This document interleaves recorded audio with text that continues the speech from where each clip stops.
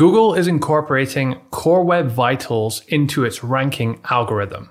That means you're going to have to start taking page speed a lot more seriously in the near future. So in today's episode, we're going to be breaking down exactly what Core Web Vitals are and how you can fix them on your site. We're releasing this show this week because we've just launched our new Core Web Vitals blueprint. And in this course, we're going to take a really slow site and get it to 100, which is the maximum score you can get on the PageSpeed's Insights tool.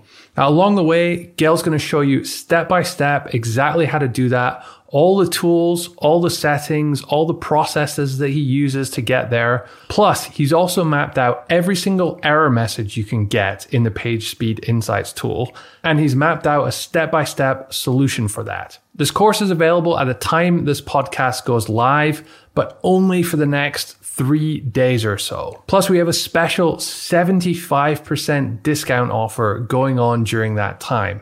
So if you want to grab it, this is absolutely the best time to do so. You can head on over to authorityhacker.com/Core Web Vitals and you can get access today. This comes with a 30-day money-back guarantee, and we've negotiated discounts to all of the tools we recommend in the course as well. This is the biggest and most complete resource on Core Web Vitals available anywhere online, so go check it out right now.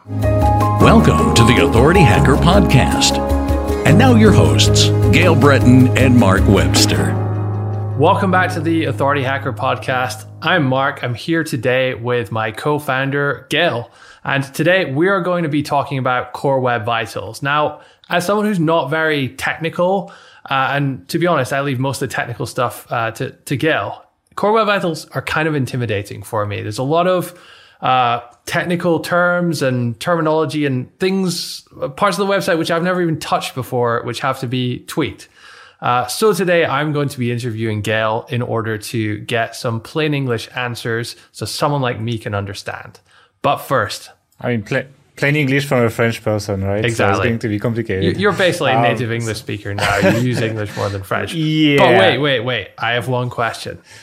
How's it going, Gail? I've always wanted to do that.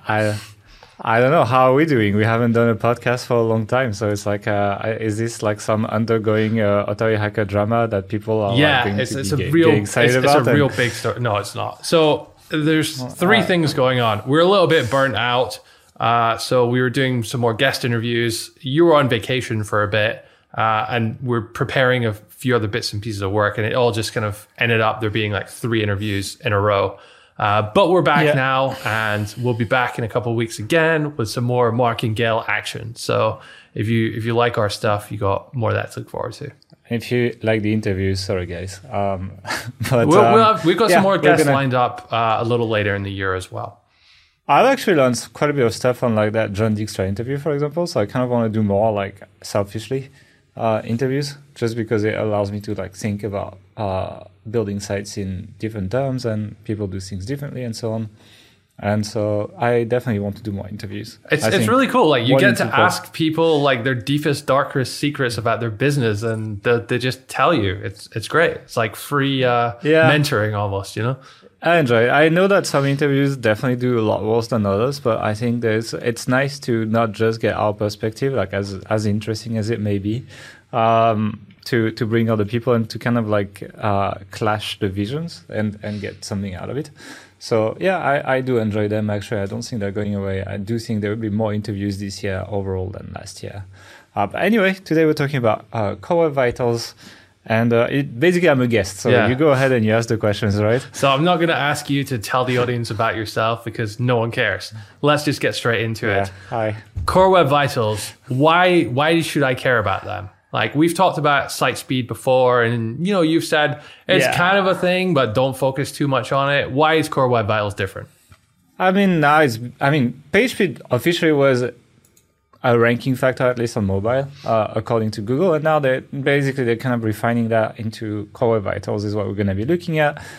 And Core Web Vitals is not page speed. It's like how some parts of your site load and some things load. And so there's 3 main metrics, right? There's largest contentful pane, there is first input delay, and there's cumulative layout shift. I'm sure we're going to go over this basically, Google has this new thing called like page experience algorithm. And within this page experience algorithm, which you can find in your Webmaster's Console, so you have reports for that in there, there is Core Web Vitals, which is what they are introducing in the ranking algorithm recently. And well, it's kind of like most things Google has initially. I believe that, it's like a lot of people love page speed and all that stuff because it's easy. You put URL, you get a score, and you just change something and you get another score, and then you kind of improve on that.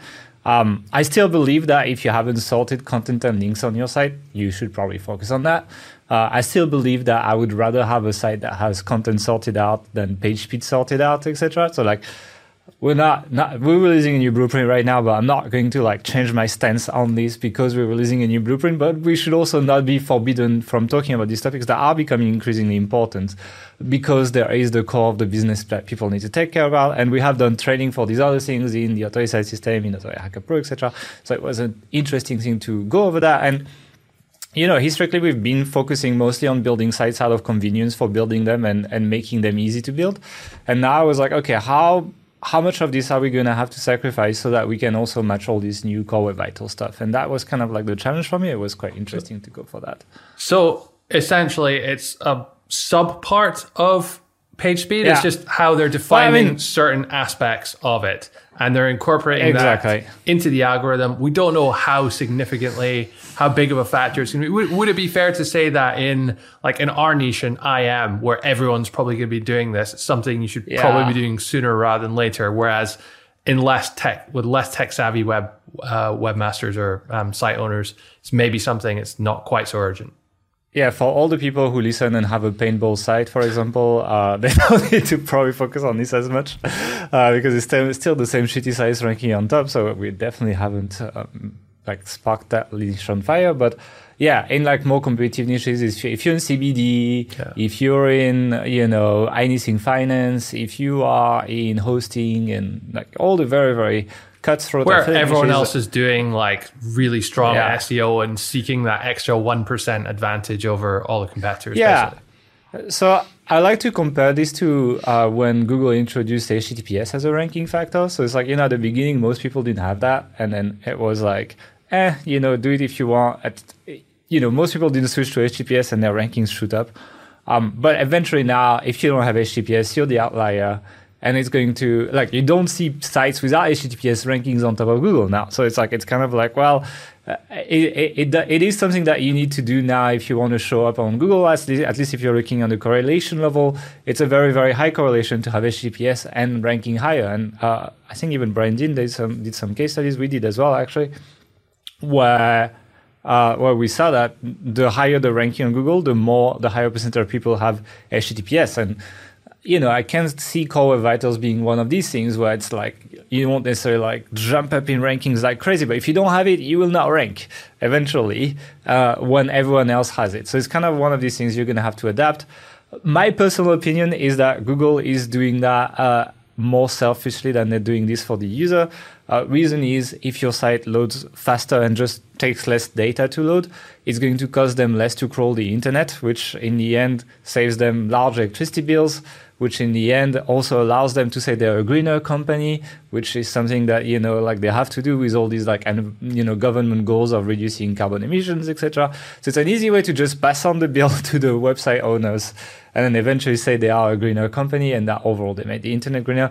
But if you're a website owner, it doesn't matter really why Google does it. What matters is that eventually, it's going to be like HTTPS and you're going to be Googling stuff and eventually everyone will pass Core Web Vitals on top of SERPs. If you don't pass it, it's much less likely you will show up higher. So that's kind of like that. Rather than a solution to your business, it's something that you're just going to have to do, kind of like a new norm that you have to go through when there is when these things happen in real life. What's the time frame on this in terms of when's it becoming a ranking factor? So if you go on the Google Web Dev tool, they actually have a little ribbon. I actually put that screenshot on the sales page for the Core Web Vitals blueprint that says it's rolling out all the way through August. So I think from the limited information, either Google's gonna the Google Search Liaison is gonna comment to it and be like, "Hey, we're done rolling this out," or you can assume it's going to be done by the end of August. I don't know how they're rolling it out, if it's per language, per country, per niche, or whatever. But it is currently rolling out, and it should be done sometime in August. And I would say that even though we have a vested interest in sort of like selling people this course, like I don't want to kind of overstate that it's not something that you have to go and do tomorrow. Otherwise, by the end of August, you're going to lose all your rankings. It's probably going to be, a much more longer term gradual phase in. And equally, if you don't, when you solve it, it's not going to shoot up all your rankings if your content is shit and if you don't have links as well, right? So it's like, but it's something that you're going to have to address. You're going to have to address that in the next few months, and you're going to at least, John Mueller came out in an interview, like on the Webmaster office hours type stuff. And he just said, basically, if you, like in Webmaster's Console, there's this report where they put like poor, needs improvement, and good, basically. And he said you will have an effect on your ranking if you're in the poor bucket, right? But if you're still in a need improvement, you should not, going from need improvement to good doesn't seem to yield effects based on what he said. Like it doesn't seem to improve your rankings, but going from poor to need improvement, actually it's something that could affect your rankings according to Google themselves. Yeah.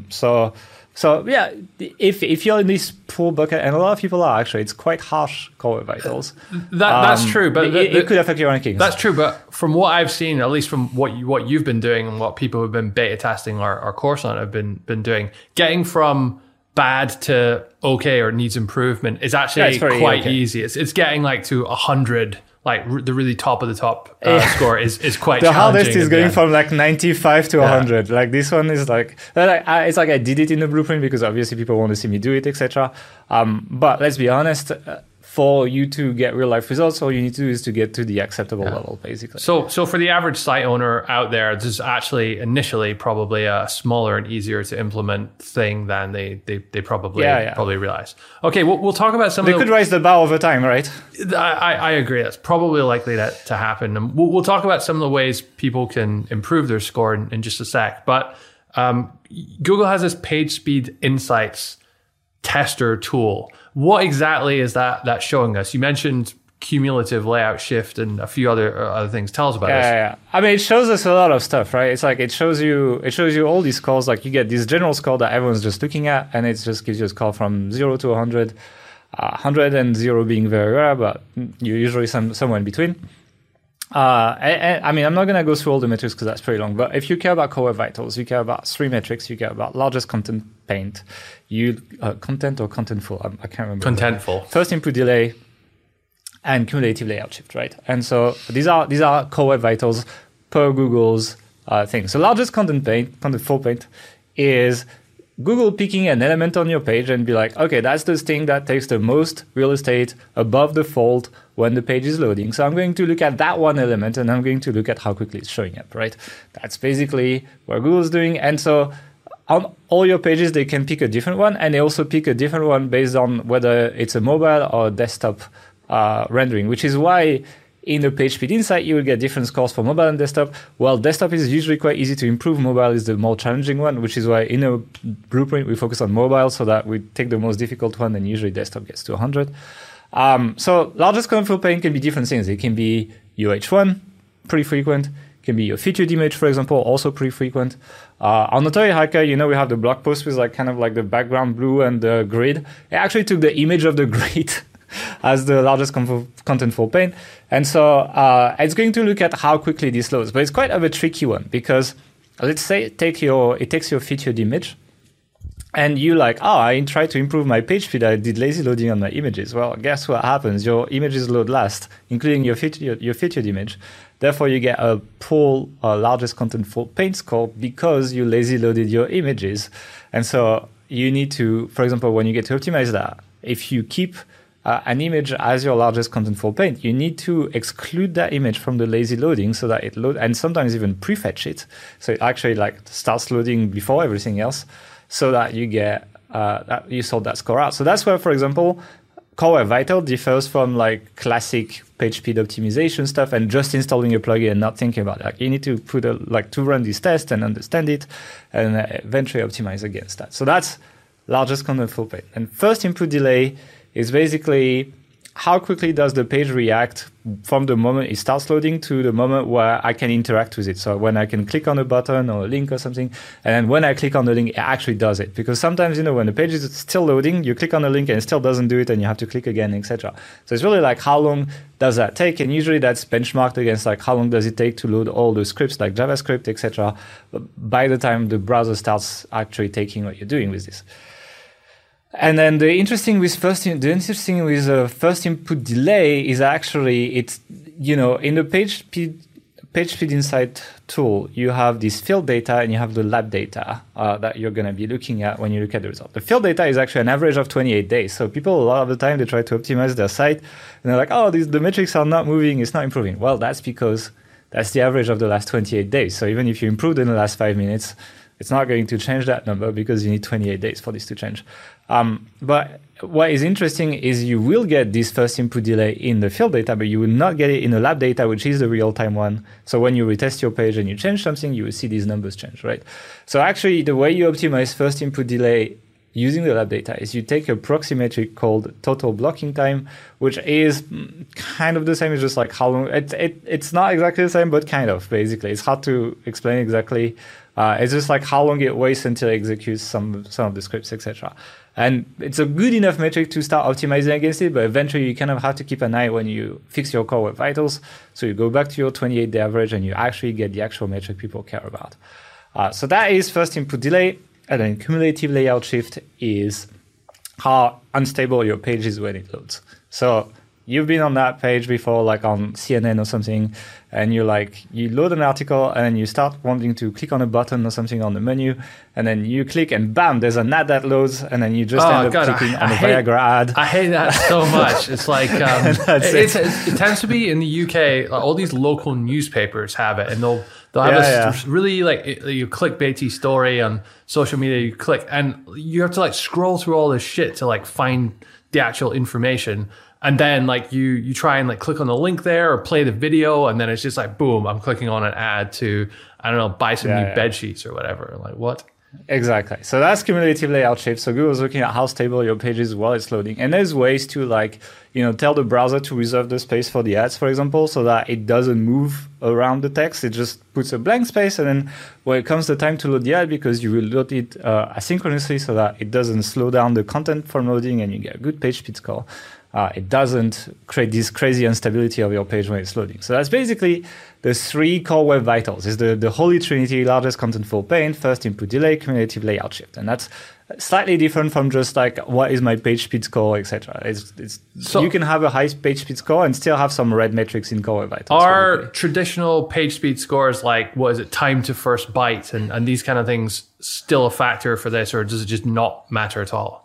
A little bit. For example, largest contentful paint will rely on the time to first byte will influence largest contentful paint, for example. Because so it's like a proxy metric for the other one. You have to. It's not even a proxy metric, but like you can then, when you get more granular, when you're like, I want to improve my largest contentful paint, then you can go back to like, okay, well, if everything just started loading, like instead of taking like 300 milliseconds to start loading, it takes like 30.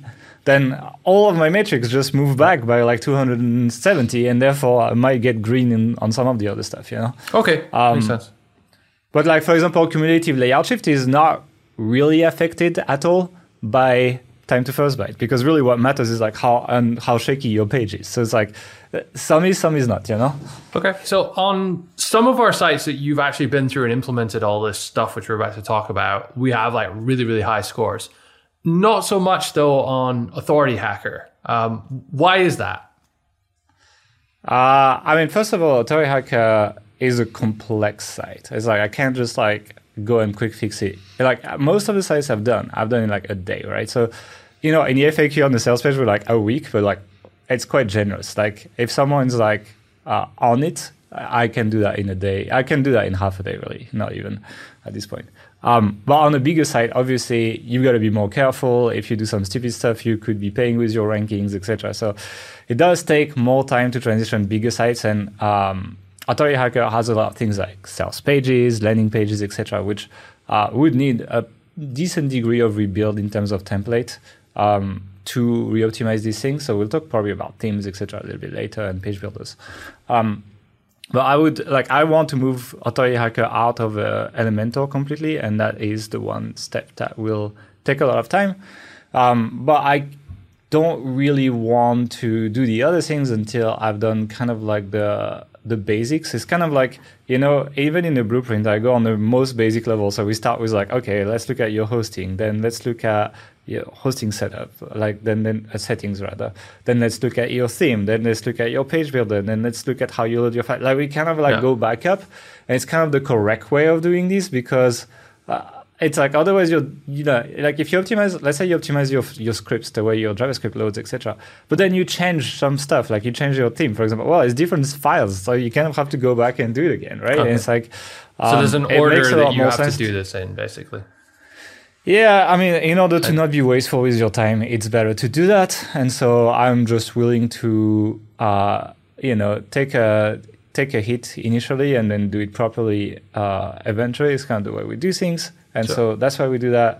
I did attempt to make the Core Web Vitals sales page past Core Web Vitals just because it was like, I feel like it makes sense when you're selling a course to actually like execute what you teach in the course, at least on the sales page. Ironically, Google's own page speed tools Insights it doesn't pass, tester page doesn't pass it. So yeah, no, it doesn't. So yeah, I love Google's properties don't pass actually. I mean, most of YouTube doesn't pass, etc. Like, it's interesting to see that Google's forcing it on people, but doesn't seem to have any consequence on their own companies. So does but yeah, but on bigger sites it takes more time, right? We have beta testers as well that are doing it on bigger sites, and they did get quite a lot of improvement. Like Josh took his site from like 20 something to 70 plus in a page speed tool already by doing some of the stuff, but he couldn't because some of these bigger things take more time. He has thousands of articles, gets millions of traffic. So yeah, exactly. It's a bit more. We're complex. talking big sites, and it's always like that, right? In the past, we've used NitroPack to improve the speed of Authority. We still use it right now. Yeah. How does that help your Core Web Vitals at all, or is it something completely separate? Yeah, it does. It helps your Core Web Vitals quite a bit. I mean, right now, like the sales page is running on NitroPack, for example. It is doing quite a bit of work. The problem with NitroPack is they do it based on your page views now, and it's freaking expensive. So it's worth it if you have more time than money, and you can't be bothered with dabbling with all that stuff. Like NitroPack is the 80-20 basically. But just to interject there, if you do want a discount on NitroPack, if you use the coupon AuthorityHacker10, you can get a 10% discount. Yeah, it is expensive, but it does a lot of the stuff. The problem is there's not a lot of options to tweak it, etc. And so you will probably not get to a perfect score. And yeah, it gets expensive. And the setup we have in the blueprint is a lot cheaper. I would say like 4 times cheaper or something like that. And the more page views you have, the cheaper it gets because we use like much cheaper CDNs, etc. And so it's not really metered. It is metered by bandwidth a little bit, your CDN, but it's so cheap that it's nowhere close. And so like the more traffic you have, for the guys who have big traffic in HPro, etc., NitroPack is an expensive one. It works on Authority Hacker because we're in a niche where it's not a huge traffic niche. It's a pretty profitable niche, let's be honest. And so like it kind of makes economical sense here. But if you have like a gardening site or something, it's a bit more complicated because you tend to have a lot of traffic and make a lot less per visitor. And so you would pay a lot more for NitroPack and make less per visitor than we do. So I am going to move actually Authority Hacker to that setup that I do in the blueprint. It's just that, again, I need to do these basic things that are quite time consuming first, actually. Okay. So let's go into some of the non-NitroPack methods for improving things. You mentioned start with your hosting. Do you just flat out move to a faster host? Like, how do you know which one? Like, what's the process? What do you need to look for here, basically? I mean, it's kind of like the usual, you get what you pay for. But there's obviously better value for money here and there. And that's what we've done. I've actually tried like quite a few hosting solutions before I settled for what we went for. And we went for Cloudways DigitalOcean Premium. That's the one. It's a brand new one, actually. What does that mean? Because Cloudways and DigitalOcean are two companies. Like, what's the relationship? So Cloudways is the hosting provider. They give you an interface. Basically, they give you everything you would expect from a host. Launch a new site and like create a staging and all that stuff. While DigitalOcean is just a hard, server provider, right? They just have like server racks around the world, and they just focus on the hardware and on connecting them to really fast internet, and you do whatever you want with it. So, if you use like apps like Asana or Notion, etc., they probably run on things like, they probably run on Amazon, but it's kind of the same thing as DigitalOcean, So Cloudways resells you their services, but with a proper interface, so you don't have to go through the terminal on your computer and do things like update the server software. That is not WordPress. That's like the lower level stuff, etc. So it's like it does that for you. It's kind of like a serviced version. It does cost more, but not that much more. And it's just like, it just avoids so much hassle that it's worth the trade-off here. And you get a support, for example. There's no support in DigitalOcean, right? I mean, if you have a problem with your WordPress site, it's like, figure it out. They will not assist you on WordPress issues, for example, whereas Cloudways will.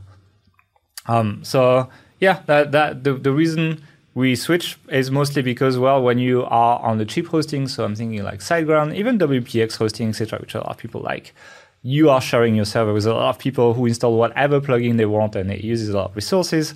These hosts, have ways to like limit how much resources your neighbors are going to be using, but eventually you're just putting a lot of sites on one server, and the more sites they put per server, the more profit they make. It's pretty simple, right? It's just like, it's kind of like the plane, right? It's like if they cram all the seats together, well, they put more people, they make more money, and then if you go in business class or in Premier, then it's like you get a lot more legroom. Exactly, you get a lot more legroom, etc. It's kind of the same analogy here. I know you hate my analogies, but I think this is okay. So it's a better one, maybe like taking the bus or having your own car.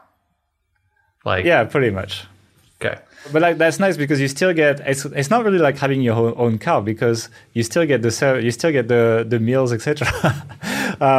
because you get the service from Cloudways, Okay. So you do get the service layer, but you do get.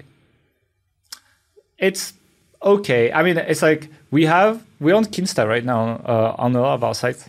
Kinsta is better for support. I'm not gonna really good support. I'm super impressed with them. I'm not gonna cut and candy it. But on Kinsta, you're still sharing servers, right? And I have moved some sites from Kinsta to Cloudways, and I have had better performances on Cloudways.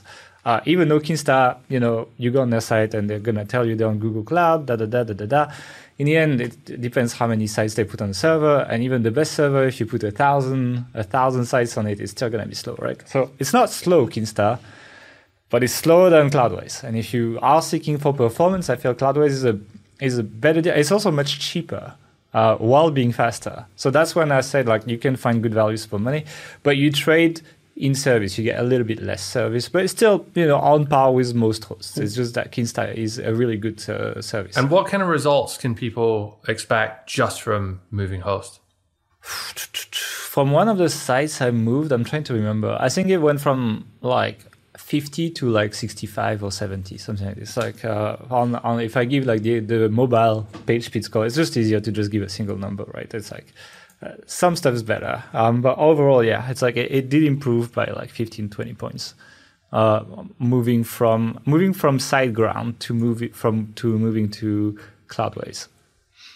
So that's pretty good actually. It's not everything, and you need to know how to set it up as well. Like you need to know how to set up the options, etc. It is a bit techy for complete beginners, which is why I'm still happy to recommend SiteGround for beginners. It's just easier. And if people fuck up with their cache settings, etc., it can really be damaging to your site. So it is a bit more techy, but it's still manageable for most people, I would say. So it's the balance, of value, of speed, and of ease of use, basically. Okay. So a couple of weeks ago, you sent out an email to our subscribers, and I believe the title was something like "I'm done with Elementor." Tell us about that, and was that related to Core Web Vitals? Yeah, I mean, that's what, as I was doing the Core Web Vitals blueprint. So it's like, the one thing that kind of like made me bulge, I mean, a lot of people were like, page builders load a lot of shit on your page, it's extra. But I was like, man, it just makes it easier. If I want to make an opt-in page, a landing page, a sales page, it's just like, sometimes it's quite difficult to do even on Gutenberg as it is, right? But the game has changed quite a bit as GeneratePress has released the new GeneratePress 3.0 actually, which has kind of a theme builder in there. So it's not as nice as a page builder to use, but the trade-off is you get very, very good performances while still having the capabilities close enough to what you used to have with Elementor theme builder. So you gain a lot in performance and you lose a chunk, but not something manageable in usability, basically. Question. Is it something that I could make a page on? I think you would struggle at first. Okay. Which is why I made videos. So watch the videos. But it's so the reason it's difficult is because you still, I mean, everyone who has used Gutenberg knows what it looks like, right? You have these little plus buttons and you add stuff, etc. It looks like that when you build a page, right? And it's like, it's not looking like the page you have. The width of the element is not what it's going to be looking like on the page, etc. So you need to mentally remember how wide the element is and how much stuff you're going to do. You're still going to have to like refresh and then go back to your preview and recheck, etc. So it's not as nice as it would be if you did this directly on a page builder that shows you the front end of your site and exactly how it's going to look like. And for a lot of people who have never built websites, I think it's something that, I mean, they could learn, but it's going to be a hard learn, and I think a lot of people are going to give up. From my experience teaching a lot of beginners through the authority site system, etc. And so that's also why I don't change my recommendation for beginners, because, as I said, it's better to sort out your content and links than go for like perfect performances. And I think that's what these other solutions allow you to do. It allows you to like not worry too much about the design and just get going with your content and links. And case in point, we have sites that are still in Elementor. We have a site that is still in Elementor. We just sold for 6 figures, following exactly that. And so it hasn't been changed. It ranks really well on Google, etc. Like it's not been killed by any updates, etc. So it's like you can make good money and build great sites still with the solutions that we have in the authority site system. But we also need to acknowledge their limits and what it costs to build a site like that, which is performance. And it's something that once you get to a higher level, you need to start caring about. You know, there's a trade-off with every single tool, exactly. Every single tech stack you have. So essentially, what you're saying here is that when you go to generate blocks, you're getting cleaner code, which is going to help your site load faster and tick all these Core Web Vitals boxes. Yeah. But that comes at the expense of it's a lot harder to actually use and build stuff if you're used to using Elementor. But the thing is, like, before there was things you could straight up not do if you didn't write like CSS, for example. And like you needed to go ahead and just write CSS to style stuff. Now with Generate Blocks and GeneratePress, you can do pages without writing code. Like a good case study will be the sales page for this new blueprint for the Core Web Vitals blueprint. Because we're putting a link here. And the reason why is because I've built to make this page pass Core Web Vitals, I actually built it off Elementor. I have kicked out all the Elementor scripts from that page, and I have built it on Generate Blocks, not GeneratePress. GeneratePress, we're still running Astra as a theme. And that allowed me to just have to avoid. There's an error message in PageSpeed Insight called avoid excessive DOM size, which is, when this page builder do all these divs, etc., and there's like 50 layers of divs on your HTML, and it's crazy. And Google's like, well, your code is super bloated. GeneratePress doesn't do that. Generate Blocks, sorry, and it prevents you from having this error message, which is one of these things that cost you some of these page speed score and the Core Web Vitals scores.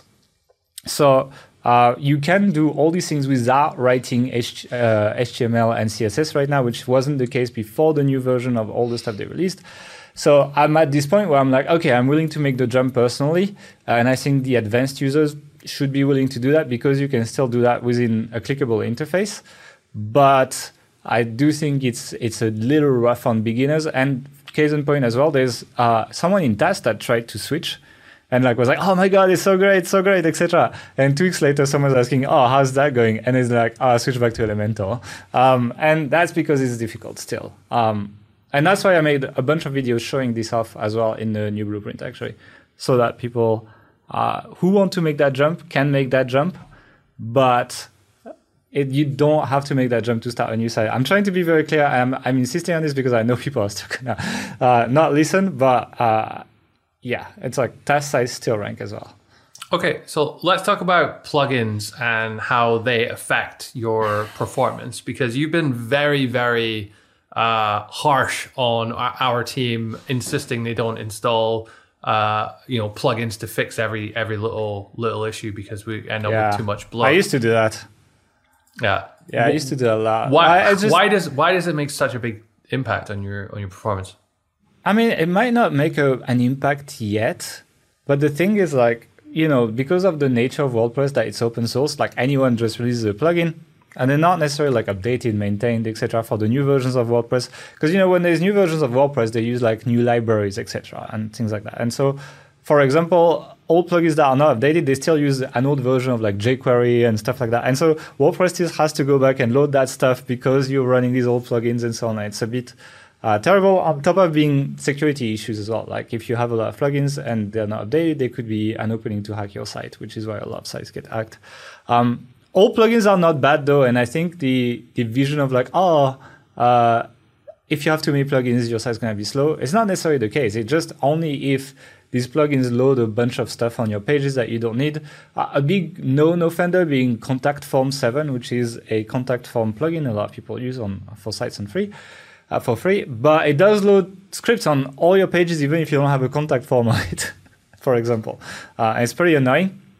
And so what you need to do is you need to audit your site and see which plugins are the worst offenders, and try to maybe replace them or not run with them, etc., so that you can save your resources and achieve better Core Web Vitals and page speed, basically. So you need to be a bit smart about this, not just be like, all plugins are bad, but rather which plugins are affecting my score right now. All right, so how do I do that? Funnily enough, you do that with a plugin. So install a plugin to know which plugins are bad for you. There's a free plugin called Query Monitor that you can find on the WordPress repository or just install from your WordPress dashboard. And it just does, I do the whole lesson in the blueprint, but essentially it gives you a bunch of reports. When you load your page, you can see some stuff at the bottom, and it tells you, which plugin loads this script, and then you're like, okay, am I using this plugin on this page, or is it just like adding some bloat, basically? And then once you find the worst offenders, again, you try to either find an alternative plugin, or you just get rid of it, or you just accept that it costs you some speed because you really like this plugin, or you really don't want to get rid of that function, which is something that's going to happen as well. People who hunt perfect page speed at the expense of features on their site, I don't think they're the smartest people optimizing their site. It's all about your site doing what it needs to do so you can make money while getting the best page speed score, not about just cutting everything from your site so that you get a high page speed score. That's not the way, basically. I've heard you also mention about optimizing code, specifically CSS and JavaScript. Now, I have a basic understanding of what CSS is, some kind of like styling element that you're telling the site what color or what size to make your H1 so that when you put the HTML in, it pulls on that to decide how to display it. Yeah. I think that's what it is. JavaScript, on the other hand, it gets a bit more complicated, but yeah. JavaScript, on the other hand, I don't have a clue. What is it? How does this affect our performance? JavaScript is like the programming of your site, right? So that HTML is not programming. It's a markup language, which means, like between a paragraph, you just put these little piecings and it tells your browser, ta-da, this is a paragraph. Or like H1 around H1s, and ta-da, this is an H1, right?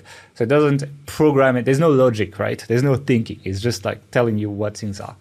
JavaScript is the thinking, the logic, the if this, then that of your website. So it's like it does a lot of things. Like for example, it could just be loading some files depending on what you need on the page, so it doesn't load everything all the time. If this element is on the page, then do this. If it's not, then do that, etc. So that's what JavaScript is, right? But these files are usually some of the biggest on your site with your images. So these are the ones you're probably looking at when you're looking at your loading speed quite a lot. And some of the biggest offenders here are ads, actually. Ads load a lot of JavaScript.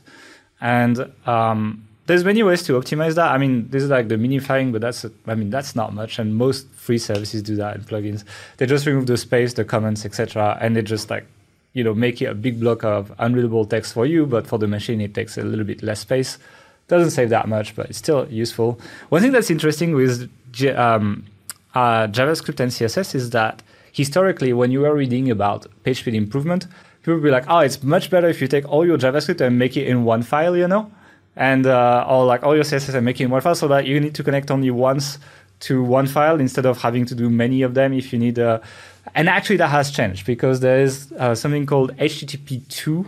That's basically the new version of HTTP that now doesn't really slow down your site if you have multiple of these connections. It kind of makes more sense to just load the things you need in the order that you need rather than try to load everything at once. It actually makes your site faster. So most page speed plugins will have this option to like try to put these files together. So not only do these things create bugs, but if you have a pretty good hosting, that most good hostings now have HTTP2, and if you use something like Cloudflare, you can also trigger that.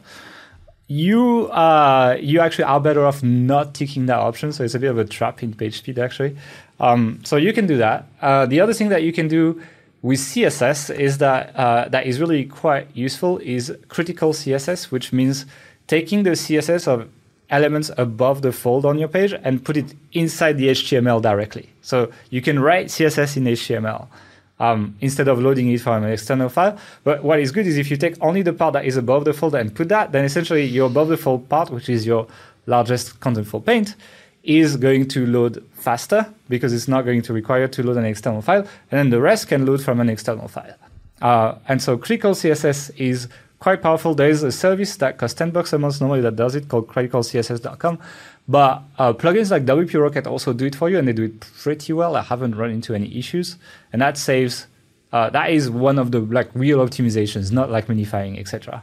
For JavaScript, there's like a lot of like you can basically lazy load it. You can tell it to load after your HTML and CSS have loaded, which means like you see the content on your page, then things like ads and more interactive elements load after, and usually Google, excludes this from the measuring. It's a bit more complicated than that, but I'm simplifying, right? It pushes it away. If you push it away, this will not affect your page speed as much, and this will give you much better scores, basically. And so you have a bunch of ways to optimize these files, and we talk a lot about it in the blueprint, basically. But it's you can preload some of the files as well. So if you have stuff above the fold that really needs to load, you can preload it before everything else. You can do Is this all basically with WP Rocket, by the way, or how does that fit in? There's a bit of that with your CDN as well, but also WP Rocket. So what does WP Rocket do? WP Rocket is historically a caching plugin, but they've done a pretty good job at kind of like pivoting towards all these metrics that Google cares about, like Core Web Vitals, etc. So they help you solve quite a few of the lingering issues that you have once you have done your, the core level of like, your theme, your your hosting, etc. optimization. They help you with a lot of that stuff. You need to set it up properly. It's not always super obvious, but when you do, they do a pretty good job, basically. And they help you with a lot of this kind of stuff together with like some settings on your CDN you're able to get. That's like a lot of the secret on like how I get really high page speed scores and Core Web Vitals.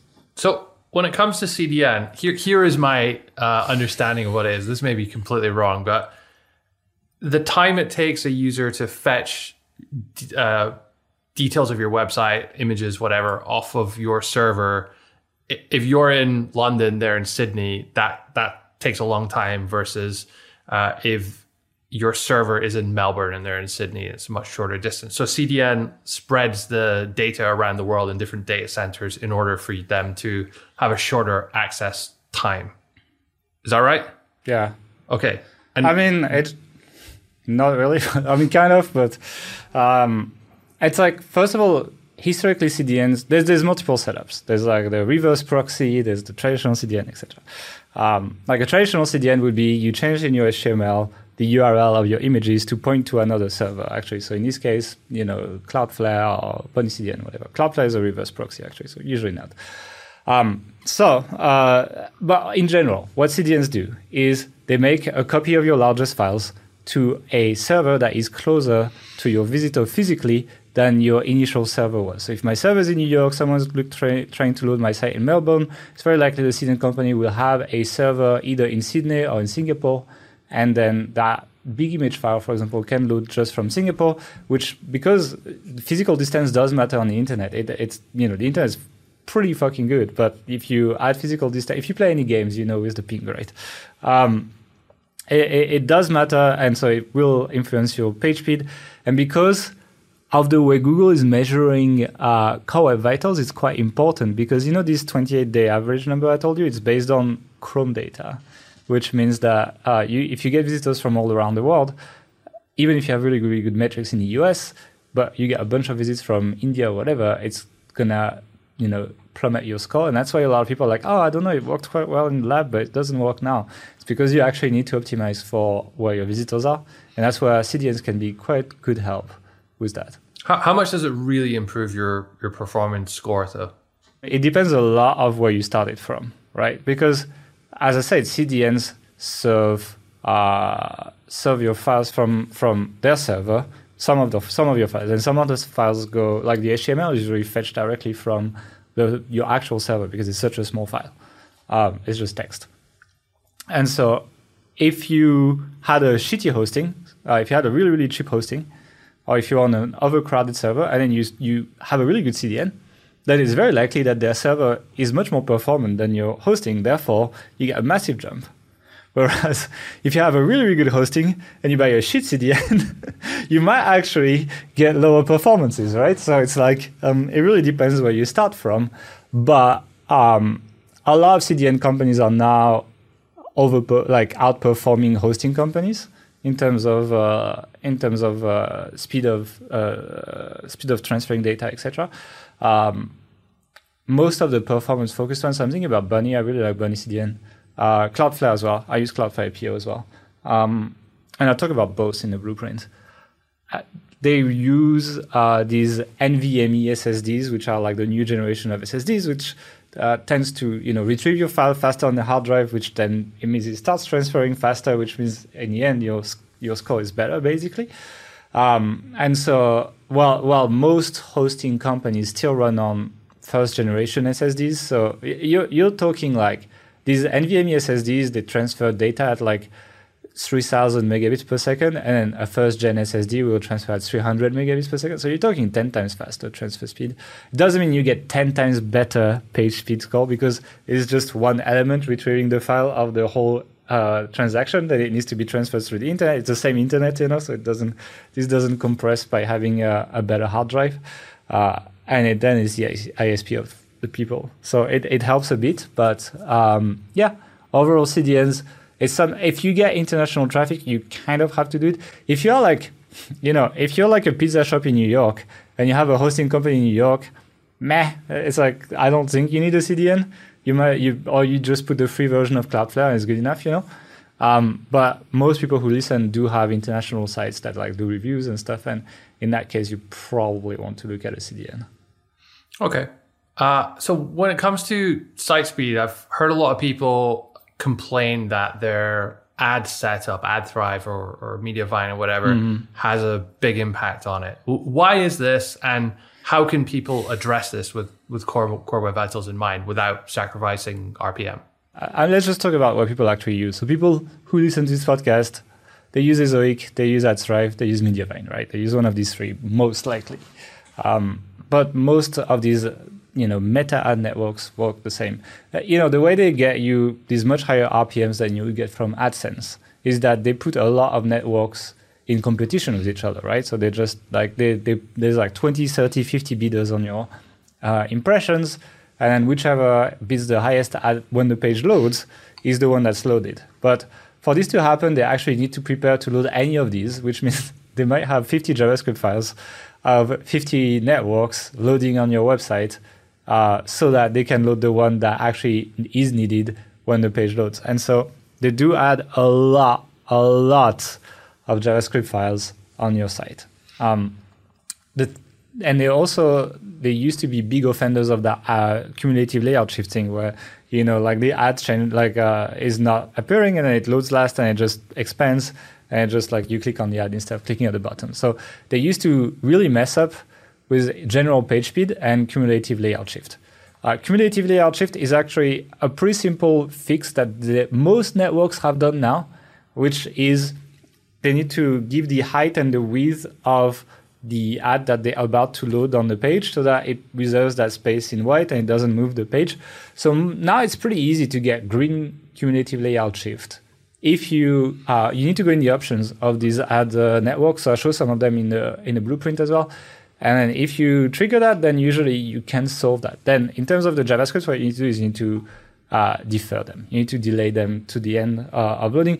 It's a bit of a tricky one, and I would not go too fast on that because if you defer them too much, or like depending on how they're set up, sometimes you pay per page view, but like let's say because you have so many, it takes like 15 seconds to do everything. It happens, right?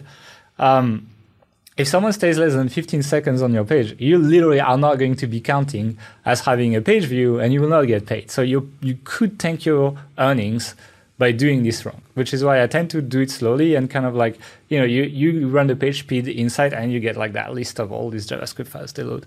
And I tend to like add them slowly and kind of like, I'm like, okay, let me add these 3 and then let's look at my earnings tomorrow, see if I tanked or not. And kind of like over time, add them until I've went through the whole list.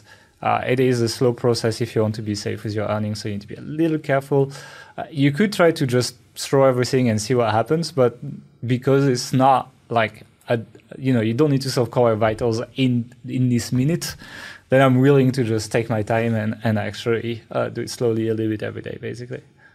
Okay. So is there anything else that people need to know about Core Web Vitals before we wrap up then?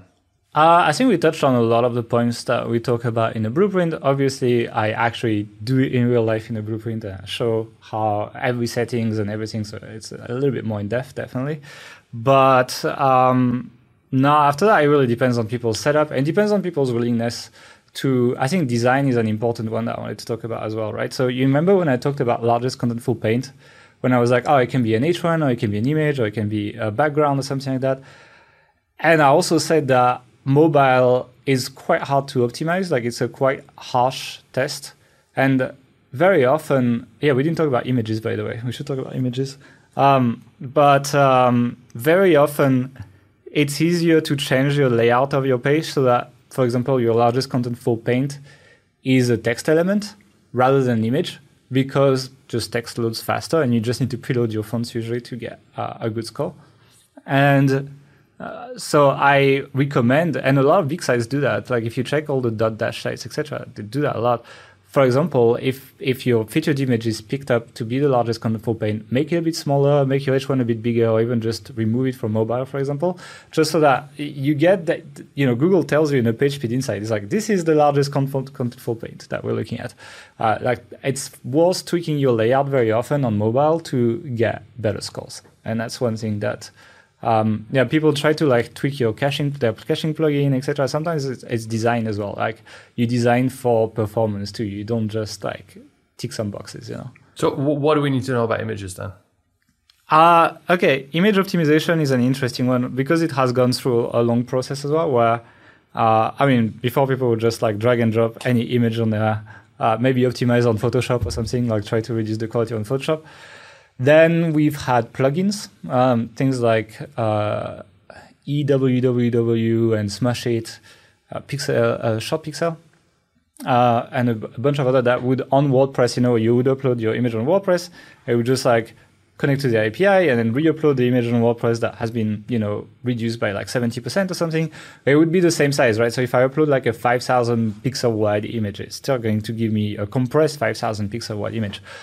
And the thing is like, the internet exists on a lot of screen sizes these days, right? It's like I'm looking at you, I have a big 4K screen in front of me. I need big images when I load pages, otherwise it's going to look blurry.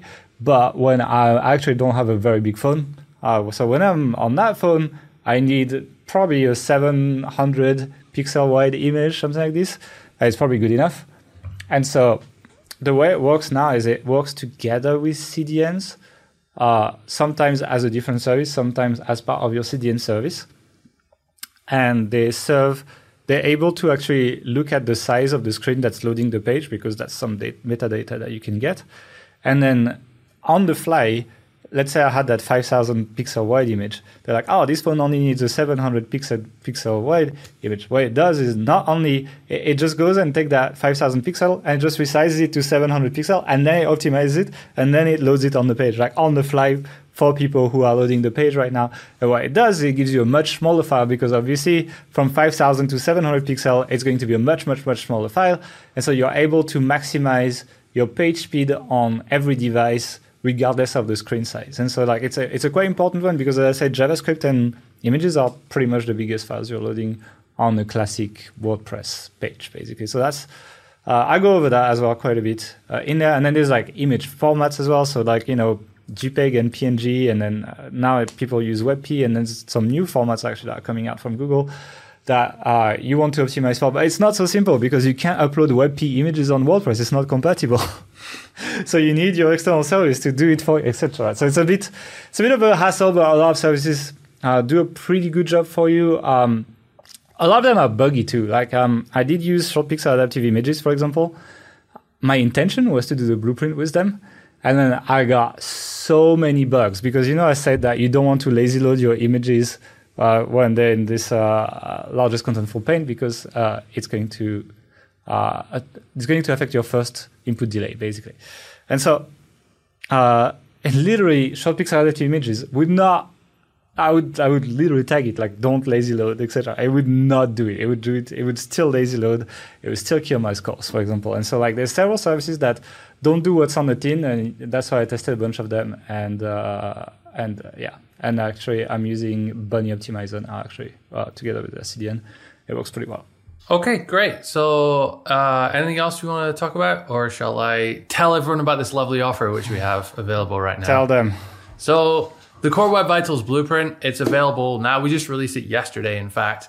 And we have a special 75% launch discount. So that's only available for the next 3 days until Thursday evening at midnight. So if you want to grab that, get it now, basically, because this is your last chance. And as usual, it comes with free lifetime updates. It comes with a 30-day money-back guarantee. So if you don't like it for any reason, or you can't get results from it, then we'll give you your money back. No hassle. What else do we have in there as well? Oh yeah, so we've actually reached out to all of the tool companies which we recommend in the course, and we've negotiated exclusive discounts. So you can actually save quite a bit of money if you use these tools just by following the discount links in the course as well. So you can kind of like make quite a lot of your money back that way. Especially if you use multiple sites, yeah. If you do it on multiple sites. Yeah. People who have agencies, etc. Yeah, I think it's quite useful. Some of our Authority Hacker Pro members have been helping us beta test this out, and they've gotten some pretty good results as well. I saw one site go from a 53 to a 99 score, and another go from a 23 to a 97 score. And these guys implemented it in like 2-3 days, it seemed. So it doesn't have to be a huge piece of work to solve Core Web Vitals. If you follow the blueprint, you can get it done quite fast. Especially if you have relatively simple affiliate sites. Obviously, more complex sites may have more considerations to factor in there.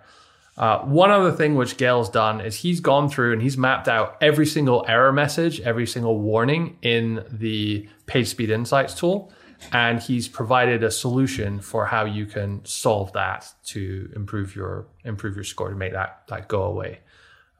So whatever your tech setup, whatever plugins, whatever hosting, however your site is currently built, all you need to do is figure out what those are, follow the instructions, and you'll solve it. I wanted people to not have to watch every video. I was like, I can see how my voice could be annoying to them. So I just decided to save them the pain and let them just go directly to what they want to solve right now. And everyone's happy, basically.